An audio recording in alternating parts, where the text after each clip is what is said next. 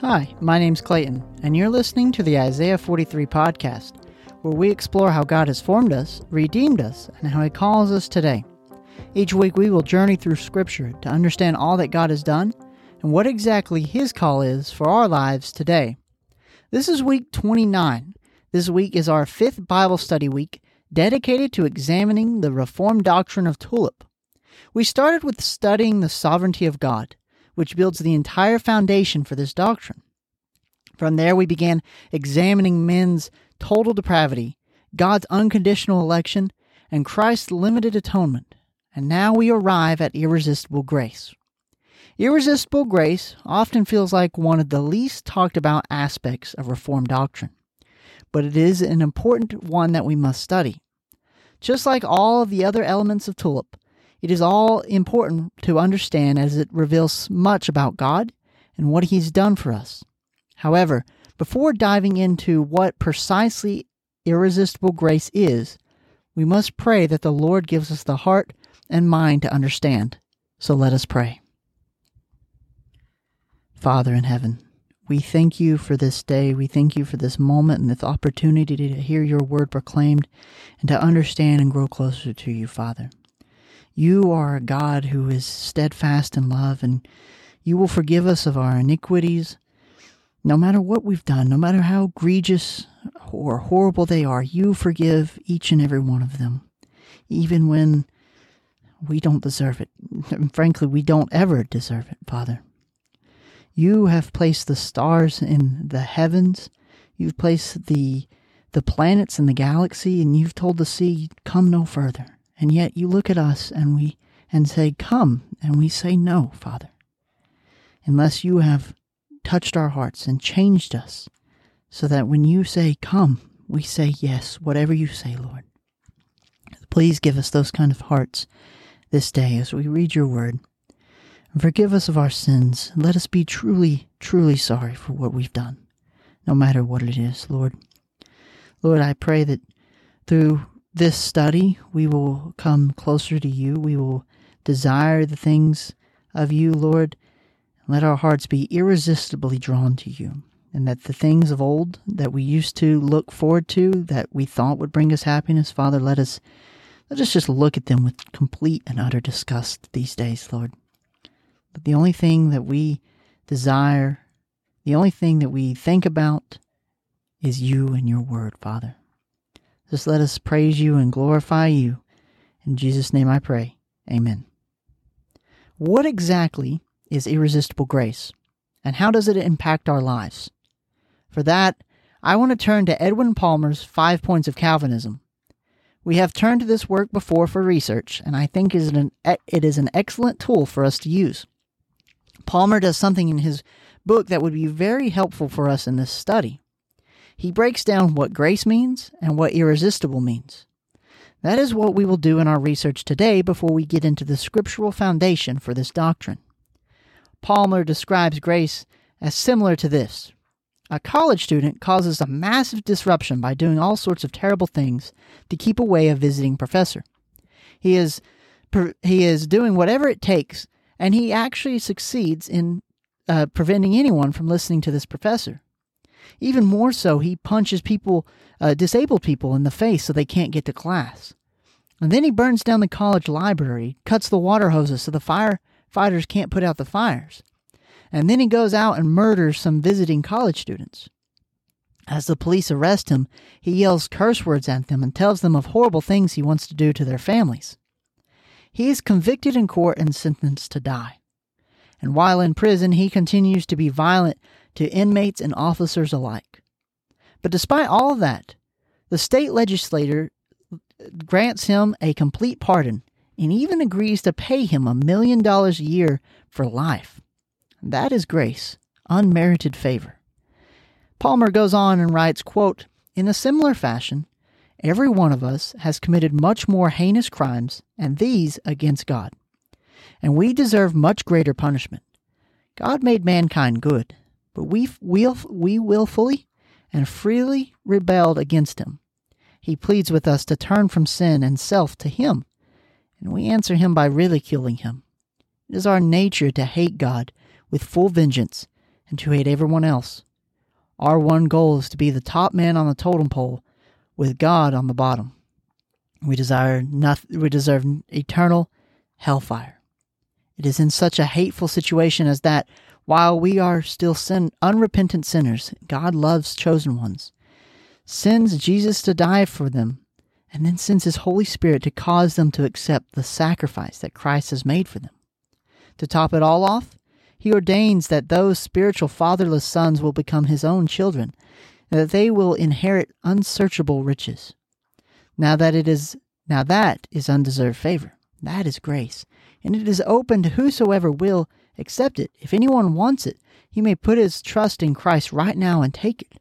He may ask Christ, the God-man, to save him from his sins." End quote. And now, if that is the understanding of grace, we must go in. We need to understand what precisely irresistible means.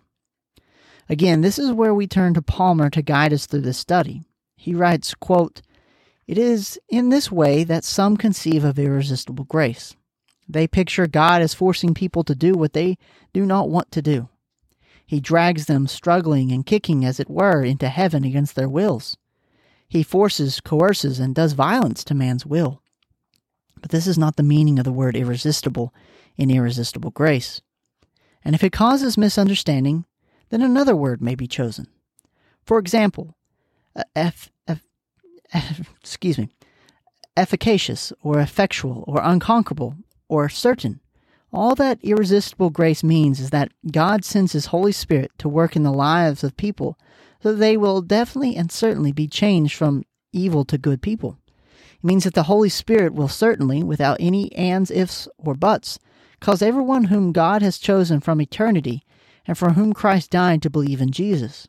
But God always does this in a way that man likes. As we said before, man is always free. He does exactly what he wants to do.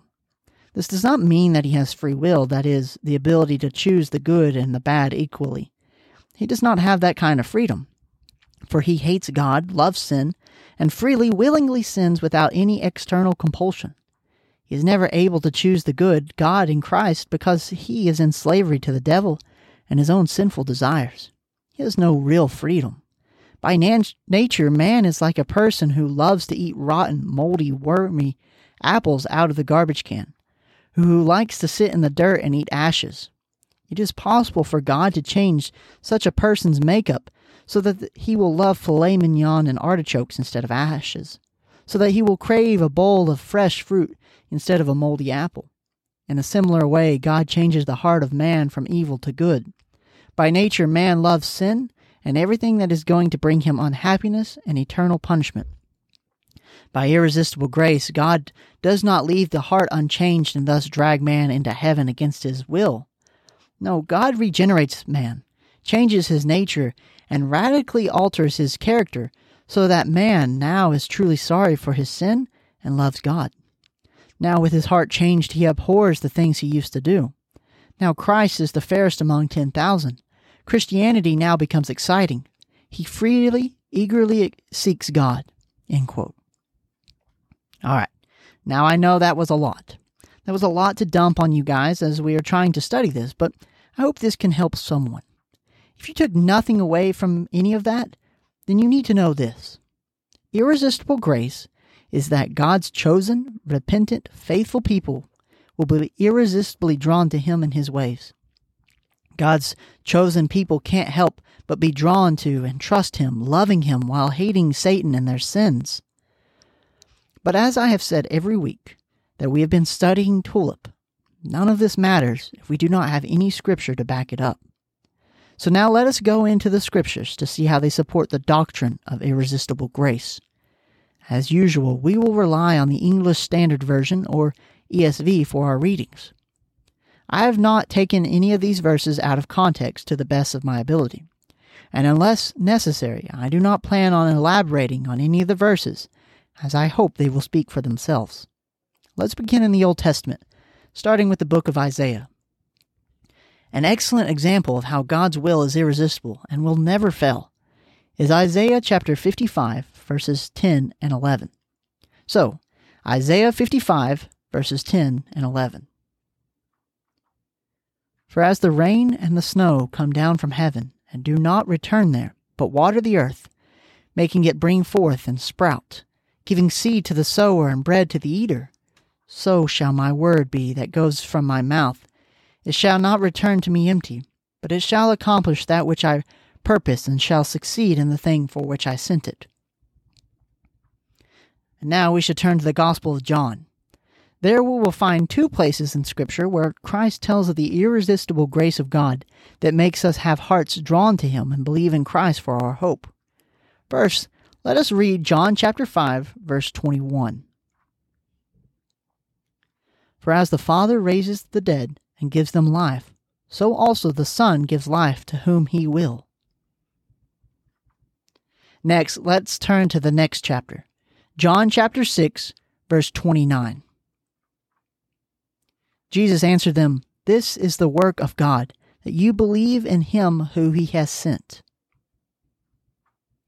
And now let us jump down just a few verses to John chapter 6, verse 37, which reads, "All that the Father gives me will come to me, and whoever comes to me I will never cast out." These verses in John are ones that we will be returning to in the future when we begin to study our final part of TULIP in the next 2 weeks. For now, though, verse 37 highlights what we need to note for our study of Irresistible Grace. Now, let's move forward as we continue our study. We'll be looking at the book of Acts next. Now, Acts chapter 9 is probably one of the best examples of irresistible grace there is. Unfortunately, for the sake of time, we will not be reading the chapter. However, I encourage you to read it when you have the chance. As Duane Edward Spencer writes in TULIP, The 5 Points of Calvinism in the Light of Scripture, quote, "Paul, first known as Saul, is the perfect example of irresistible grace and the will of God being achieved for his salvation at the very moment when Saul was leading in the slaughter of the elect and in strong-willed rebellion against God and His Christ." End quote. But that is not the only example of irresistible grace in the book of Acts. Our next scripture reading comes from Acts chapter 11, verse 18. "When they heard these things, they fell silent, and they glorified God, saying, 'Then to the Gentiles also God has granted repentance that leads to life.'" From here, let's move to 2 Corinthians chapter 3, verses 16 through 18. "But when one turns to the Lord, the veil is removed. Now the Lord is the Spirit, and where the Spirit of the Lord is, there is freedom. And we all, with unveiled face, beholding the glory of the Lord, are being transformed into the same image from one degree of glory to another. For this comes from the Lord, who is the Spirit." Our next readings will be from the book of Ephesians. The verses that we will be reading are some of the most popular in Reformed circles, but sometimes popularity is there for a reason. There's so much truth embedded in all the scriptures that we read, and these are no different. So we'll be reading from Ephesians chapter 2, verses 1 through 7. "And you were dead in the trespasses and sin in which you once walked, following the course of this world, following the prince of the power of the air, the spirit that is now at work in the sons of disobedience, among whom we all once lived in the passions of our flesh, carrying out the desires of the body and the mind, and were by nature children of wrath, like the rest of mankind.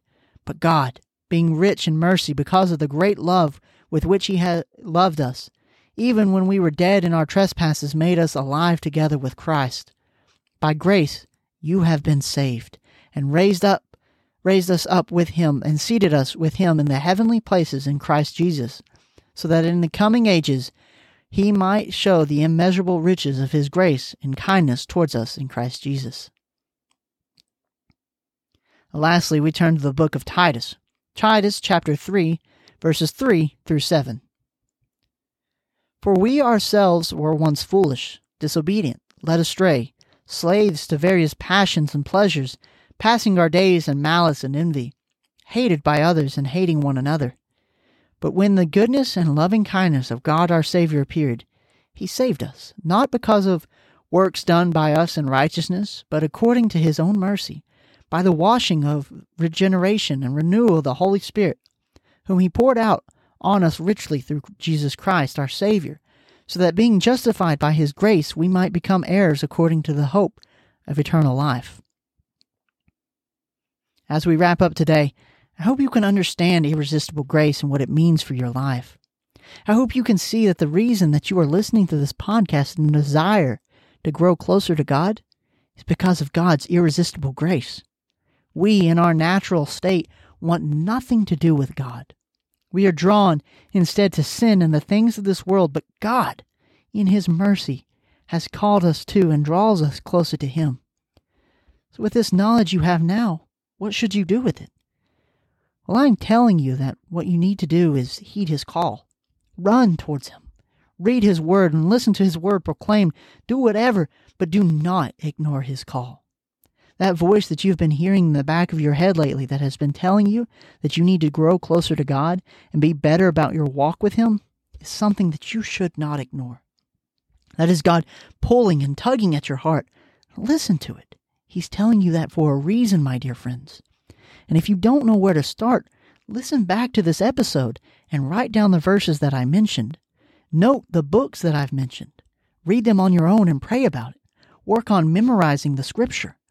But whatever you do, I am urging you with every fiber of my being, do not ignore him anymore. Turn away from this unrighteousness and seek God.